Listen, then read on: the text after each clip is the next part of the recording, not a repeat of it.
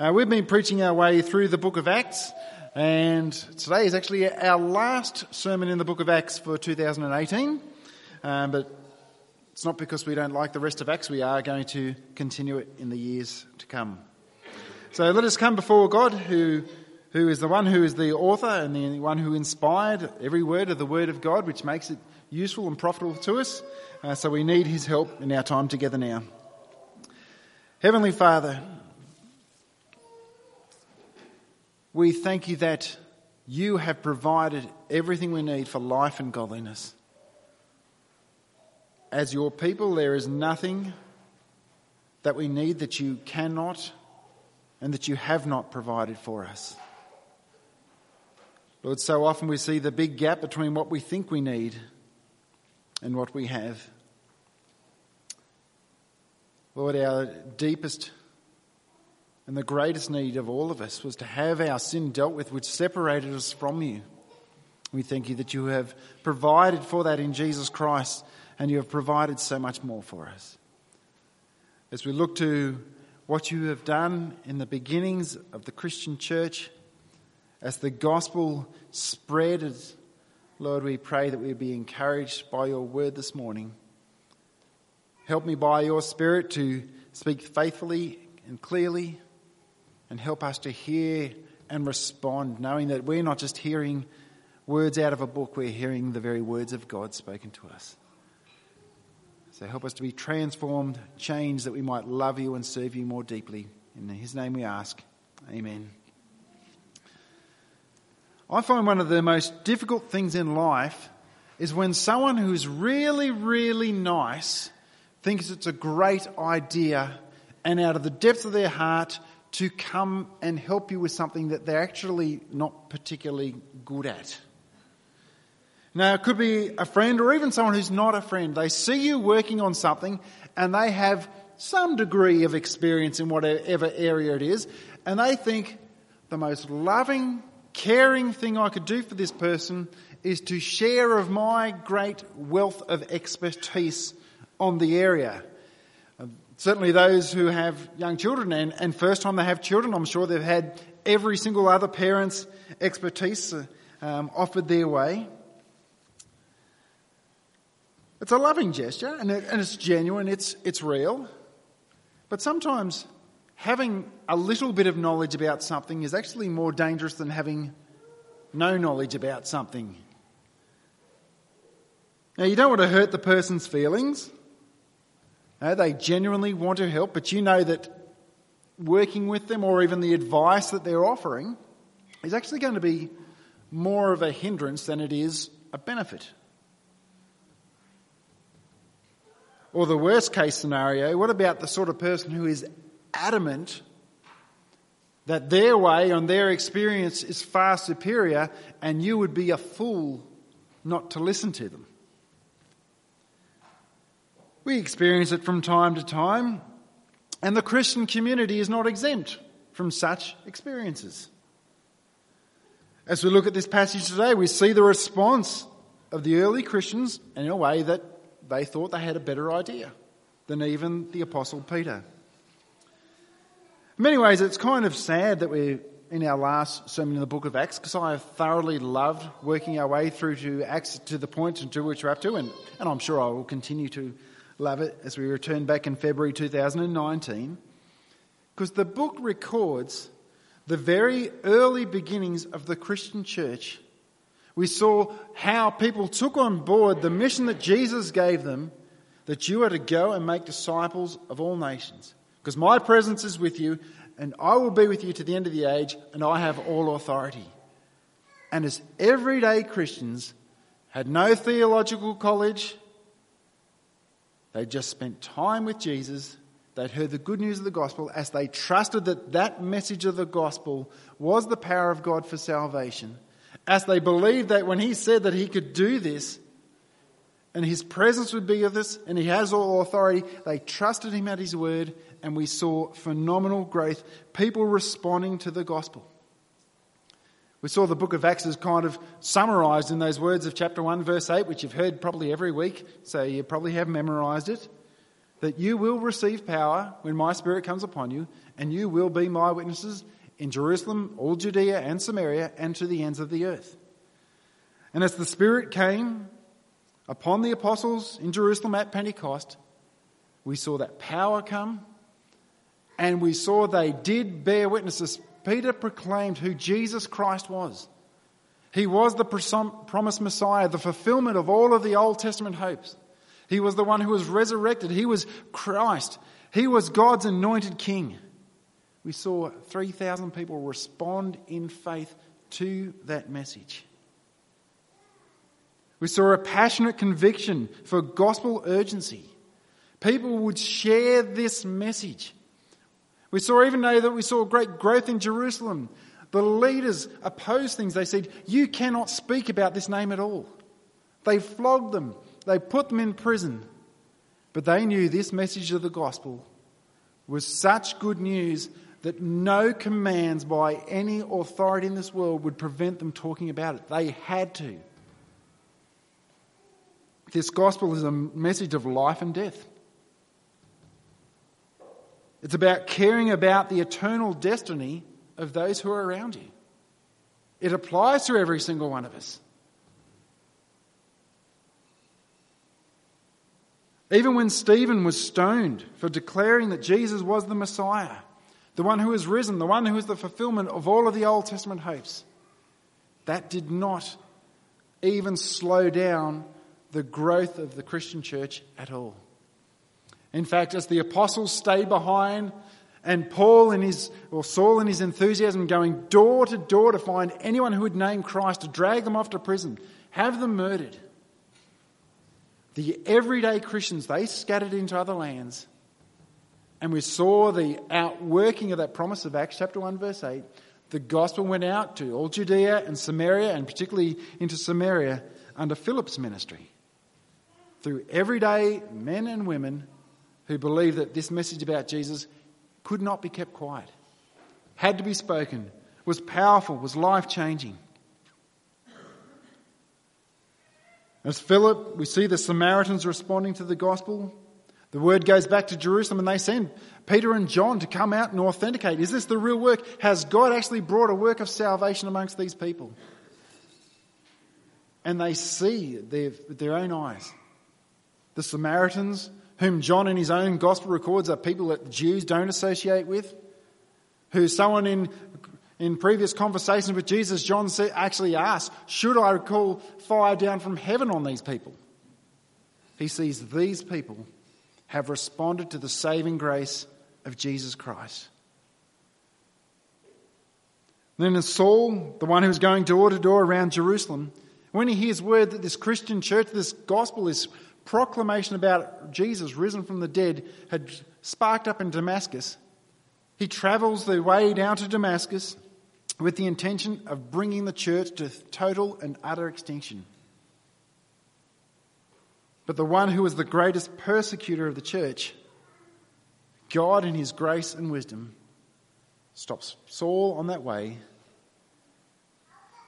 and he encounters Jesus Christ, and he says, this will be my instrument to take the good news about Jesus to the Gentiles. That's those who are outside the ethnic lines of the nation of Israel. And finally, last week, when we got through to chapter 10, we see for the first time the gospel going to a people who are Gentile, that is not of ethnic Israelite origin, and responding in faith to the same salvation, the same blessings on the exact same grounds as the Jewish Christians who had gone before him. It was a major turning point. In verse 28 of chapter 10, we see how Peter understood it. He said to them, you yourselves know how unlawful it was for a Jew to associate with or visit anyone of another nation. But God has shown me that I should not call any person common or unclean. Now we saw there was once a major tension that they thought that if you entered into the house of a Gentile, or if they came into your house, everything was unclean. Yet Peter very quickly abandoned something that he'd held all of his life because God had shown him, do not call any person unclean. And he re-articulates that again in verse 43. To him all the prophets bear witness that everyone who believes in him receives forgiveness of sins through his name. Like Peter says, all people, all nations who believe in him, respond to him in faith, will receive forgiveness of sins. The story of Cornelius and his household coming to faith as a Gentile group of people was a major development in three different ways. One way is that they were for the first time being saved as Gentiles. As we went through chapter 10, we saw that there were people included in the community of God's people in the Old Testament, but they had to first become as a Jew physically, and even then they had limited access. They had different access within doing things. So they were saved as Gentiles. They entered into the exact same salvation and blessings as not only as the fellow Jewish Christians, but even the apostles themselves. But this was also the beginning of it being normative for people outside of Jewishness and from outside the nation of Israel to become part of the community of God's people. As events are significant, we tend to talk about them a bit. We've mentioned that Saul's conversion gets recorded 3 times throughout the book of Acts. And so now what you may have thought when you heard this read, you think, hang on, I think Steve covered all this stuff the last couple of weeks. We see that as Peter goes back and reports to the Christians in Jerusalem the events that had happened, we see there is some repetition as he re-records these events again from his perspective. So today we look at this passage according to this structure. We see Christians criticising Peter's ministry in verses 1 to 3. Peter's wise response to learn from in verses 4 to 17. And lastly, praise be to God alone. Christians criticising Peter's ministry. Remember in Luke chapter 15, Jesus tells 3 different parables about something which was lost and was found, and there was celebration. And the point of each of those parables, he says that there is much rejoicing in heaven over one sinner who repents.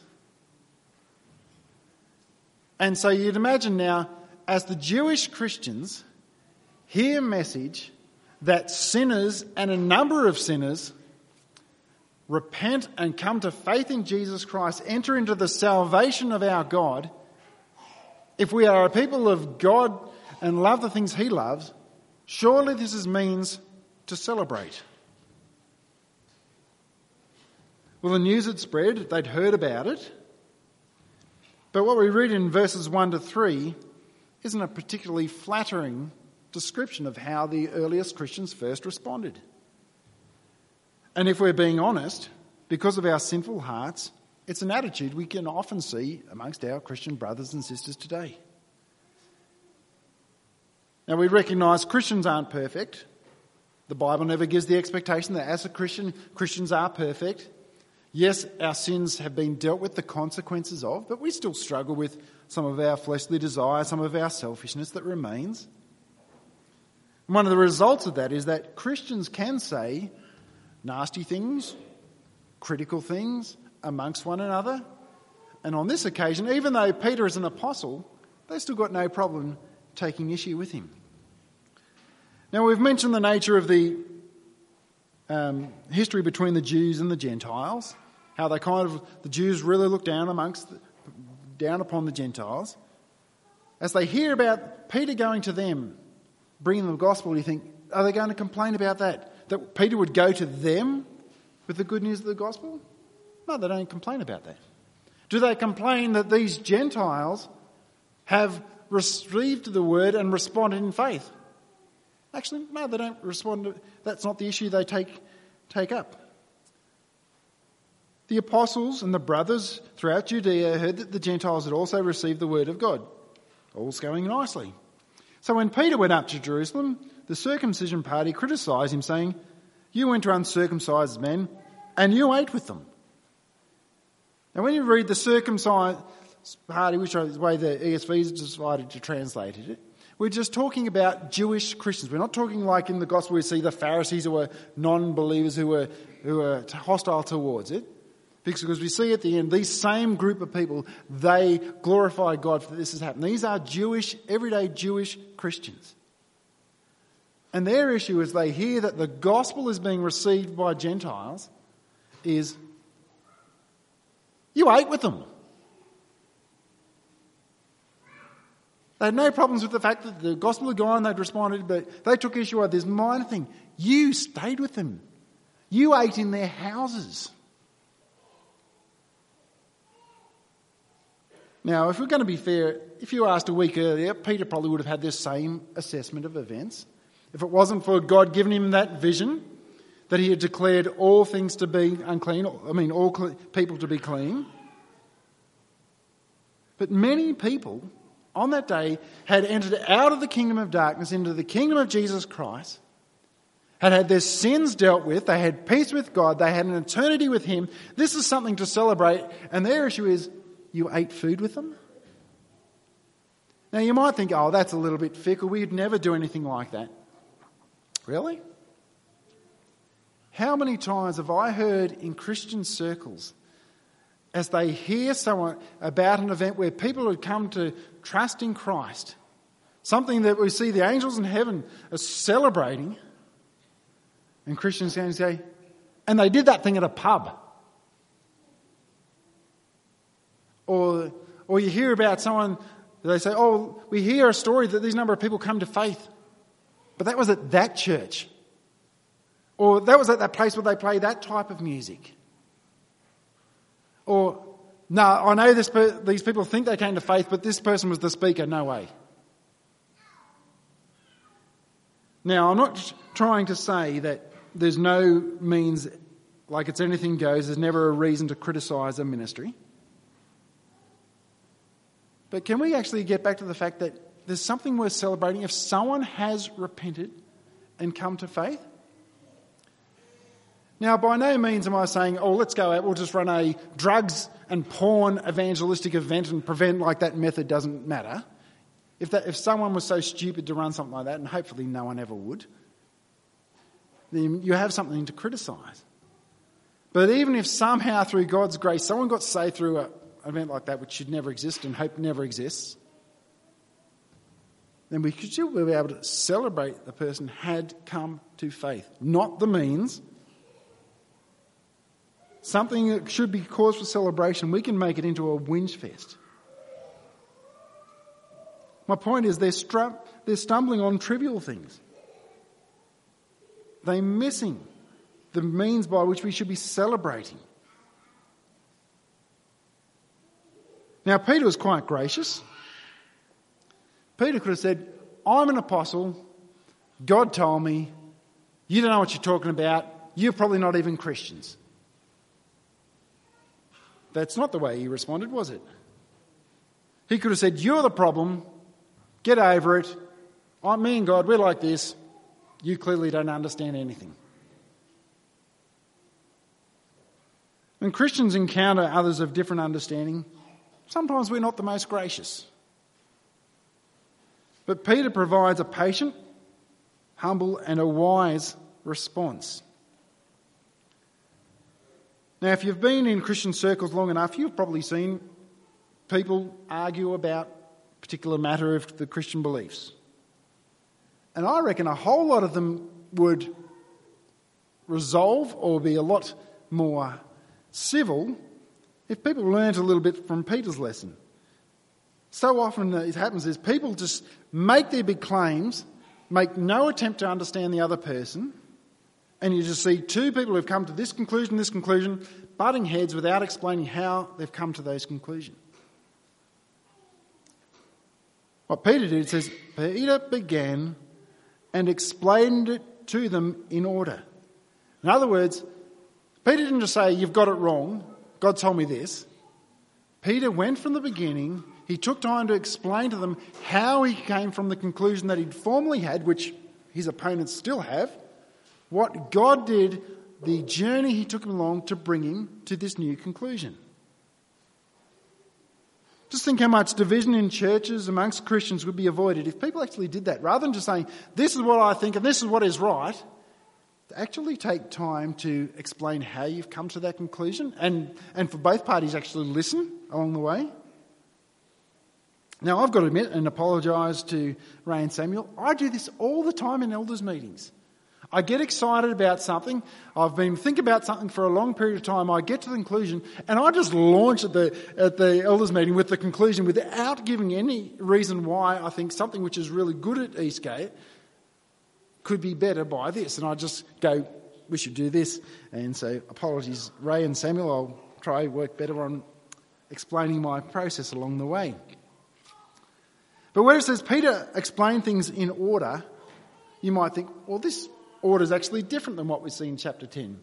We should understand it in order from Peter's perspective. So the reason why Cornelius' vision is a little bit further down the track is that Peter didn't come to be aware about Cornelius' vision until he went to visit with Cornelius. Now, we've already covered the majority of this material in chapter 10 over the last 2 weeks.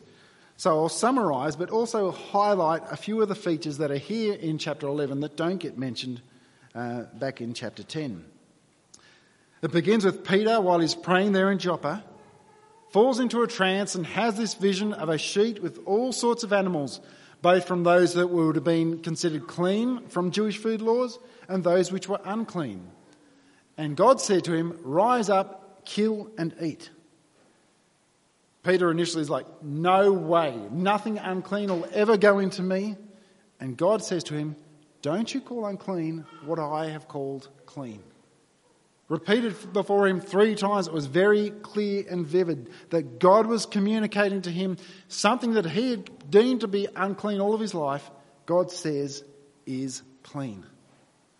And while he was pondering, wondering what it could mean, there were 3 Gentiles at his door who had been sent from Cornelius' house as a result of Cornelius' vision. And the Spirit says to Peter, "Go down and go with them without making any distinction, without viewing them differently as you always had done." So Peter goes along to Cornelius' house in Caesarea, takes 6 other Jewish Christians along with him. But when you get to verses 13 and 14, where we hear about Peter talking about Cornelius and the vision that he had, we see a detail not included in chapter 10. So Peter's talking about what Cornelius did. He told us how he'd seen the angel stand in his house and say, "Send to Joppa and bring Simon, who is called Peter. He will declare to you a message by which you will be saved, you and all your household." We didn't get told that in chapter 10. Starts to make a lot more sense as to why, between Cornelius sending his men to go get Peter and then coming, why he's gathered all his family and friends, because part of the vision that he received was that this Peter who's coming is going to bring you a message by which you will be saved and all of your household will be saved. Then in verses 15 to 17, we see a 3-fold repetition how Peter came to the conclusion that these Gentiles were genuinely saved. And every single one of them is an expression of how they entered into the exact same experience of salvation as even the apostles did. In verse 15 he says, "The Holy Spirit fell on them just as, or in the same way, as it did on us in the beginning." Peter's saying they received the Spirit just as we did at Pentecost in the beginning. In verse 16 he remembers the words of Jesus when he says, "John will baptize with water, but you will be baptized with the Holy Spirit." Now Jesus said that to his earliest followers in Acts chapter 1, verse 5, speaking about the coming of the Spirit at Pentecost. And Peter now applies this, and he remembers this, and applying to what happened in Cornelius' house, making the connection back to what happened to the apostles. Then ties it all together in verse 17. If God has given the same gift to them as he gave to us when we believed in the Lord Jesus Christ, who was I that I could stand in God's way?" He says, if their experience of God is exactly the same as what we have experienced, who am I to say that they haven't been saved? Because the very things that I see as the work of God's work in my life, this is what happened to them. God did the same things in them as he did amongst the apostles. So Peter's conclusion is, to do anything in response to this other than praise and thanksgiving to the God who saves would be to stand in God's way, would be to oppose God, would be to reject the work of God. So as Peter is there alongside his 6 Jewish Christians that he took alongside him as witnesses, remember Jewish law required 3 witnesses to establish a matter, so he's doubled up, he's made it sure. How will the people respond? You know how sometimes someone shows you that something that you've always held was wrong? Or use the example of going back to the introduction when someone offers you their advice and you think it's really, really stupid because you've been doing it for years and years and years, and then they do it and it's actually right. Because everything within you is like you just want to tell them how bad and wrong their idea is, and then they do it and it's indisputable. And it's like, I want to argue with you, but it's right in front of me. I've got nothing to say. Well, that's kind of what happened when Peter took the time to articulate how he'd reached the conclusion about going to the Gentiles and spending time with them. When they heard these things, they fell silent, and they glorified God, saying, "Then to the Gentiles also God has granted repentance that leads to life." Now, initially they had lots of things to say. But as Peter explained the journey and how God had revealed himself to him, how God had worked amongst these people, they had nothing. They had nothing but to respond in praise and thanksgiving to the God who saves. Now, you could be tempted to think, well, why don't they praise Peter? I mean, great evangelistic work. He's been faithful. He's gone over there. He's shared the gospel. People have come to respond in faith. Because what has happened in the life of the Gentiles is something Peter cannot do. No person can do. Sure, he's an apostle, but Paul describes the role of an apostle like this in 1 Corinthians chapter 4. He says, this is how people should regard us. We are servants of God's and stewards of his message. That's the role of an apostle. We just serve God, and the message we bring, it's not our own. Our job is to faithfully deliver the message which God has given us. So that's what Peter did. He was an obedient servant. He went as God called him to do, even though it was contradictory to the values that he'd had all of his life growing up, and he conveyed God's message.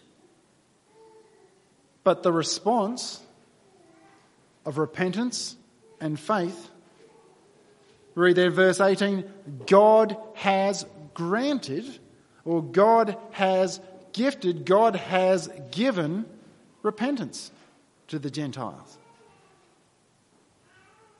Unless God gives that gift to respond to his word, a person will not and cannot.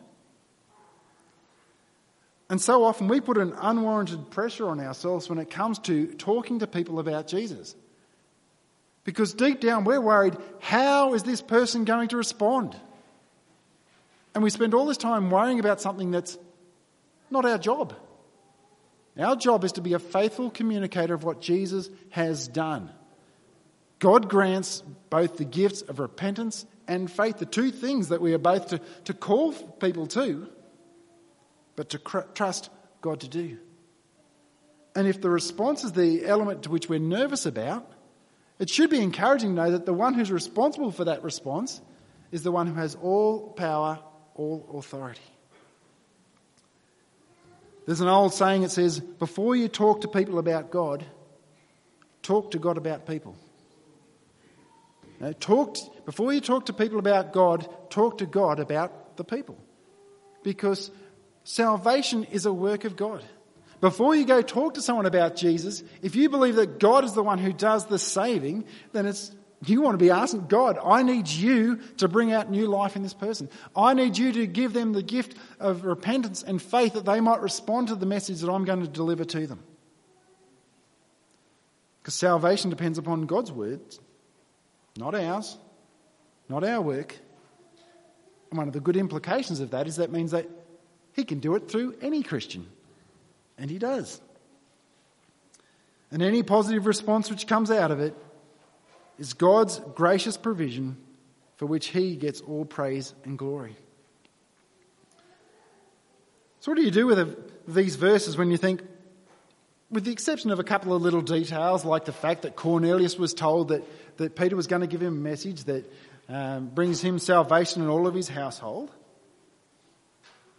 Well, there's two significant lessons. There's probably many more, but two that I want to draw out in particular. The first one is, how do we respond to hearing that somebody has come to faith? Are we naturally sceptical? I mean, we want to make sure that someone genuinely is saved. There's an extent to which that is healthy and good. But if there's much rejoicing over one sinner who repents in heaven, how does it look when we hear about someone who has all the signs of salvation, yet we are so caught up with the church, the speaker, or the location where that happened? The very earliest Christians, they couldn't see past the method to celebrate. Or what if it's someone you know personally? And they talk to you about how God has changed their life, how they've come to trust in Jesus.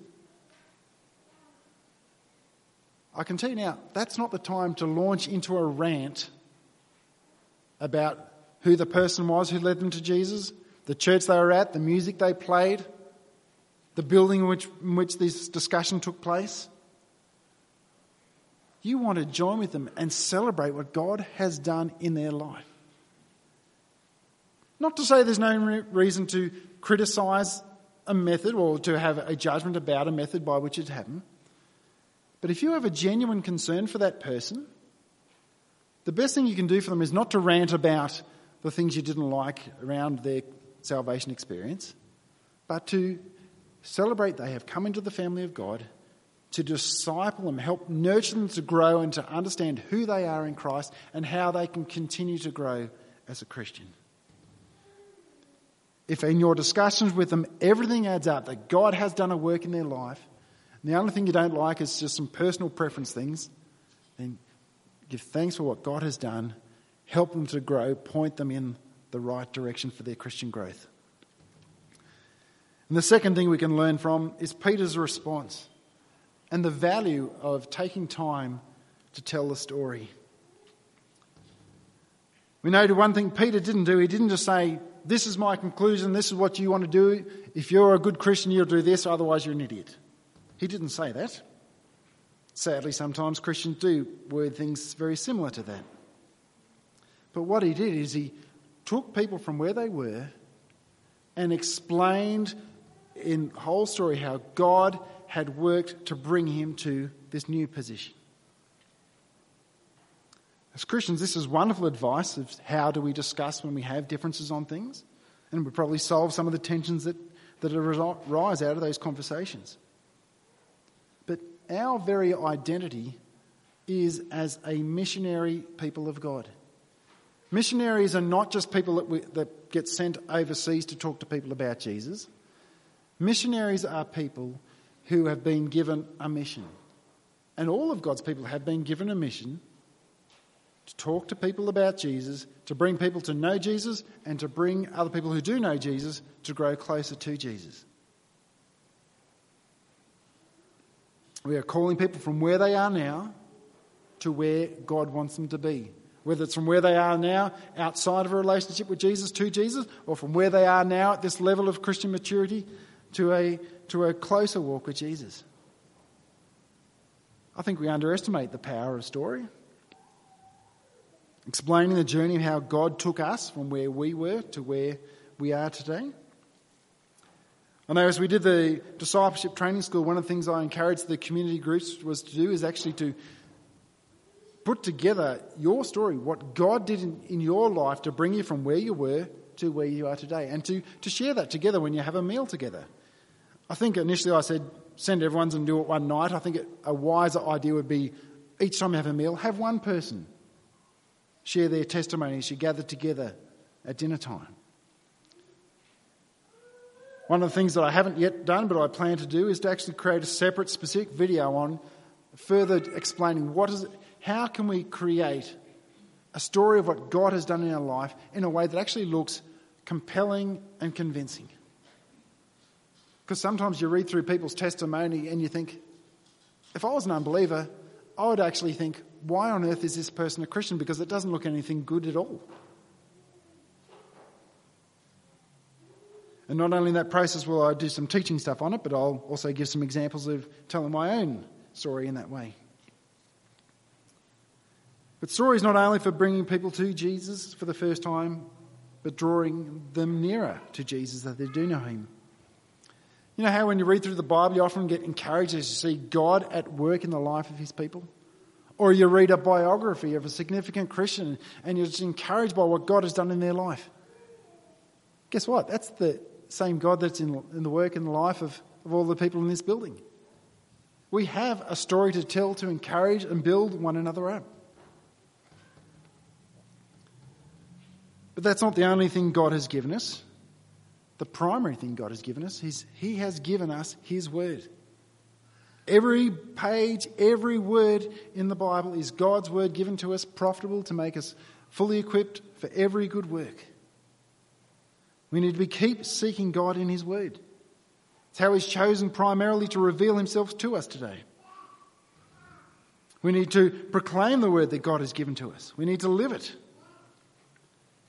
There is one phrase that we see throughout the book of Acts, and as we kind of wrap up Acts for 2018, I want to remind us of that refrain that comes throughout the book.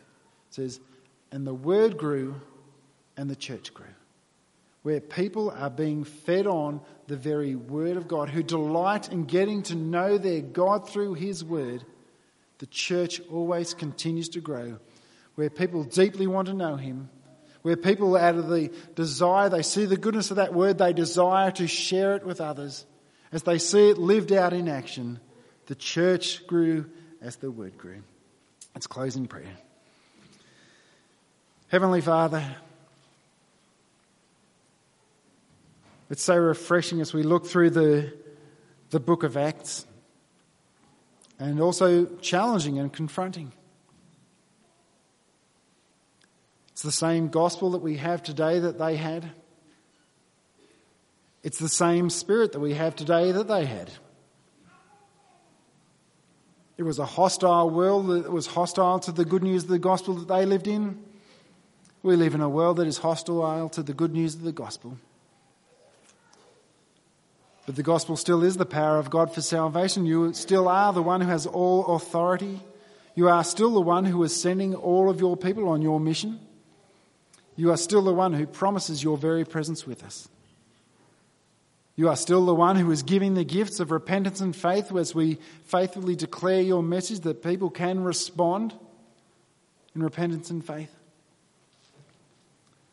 Lord, you are still at work in your people. We have stories to tell of your goodness, of your grace to us. Lord, we pray that we would see Eastgate as a church growing, that we would have stories to tell all of the time as we seek you, as we seek to make you known. That, Lord, it would tell of the glories of your wonderful work, and that the praise and thanksgiving would be directed at you, never at the means that we use, our methods or our people. To you alone be all glory and honour. In Jesus' name, amen.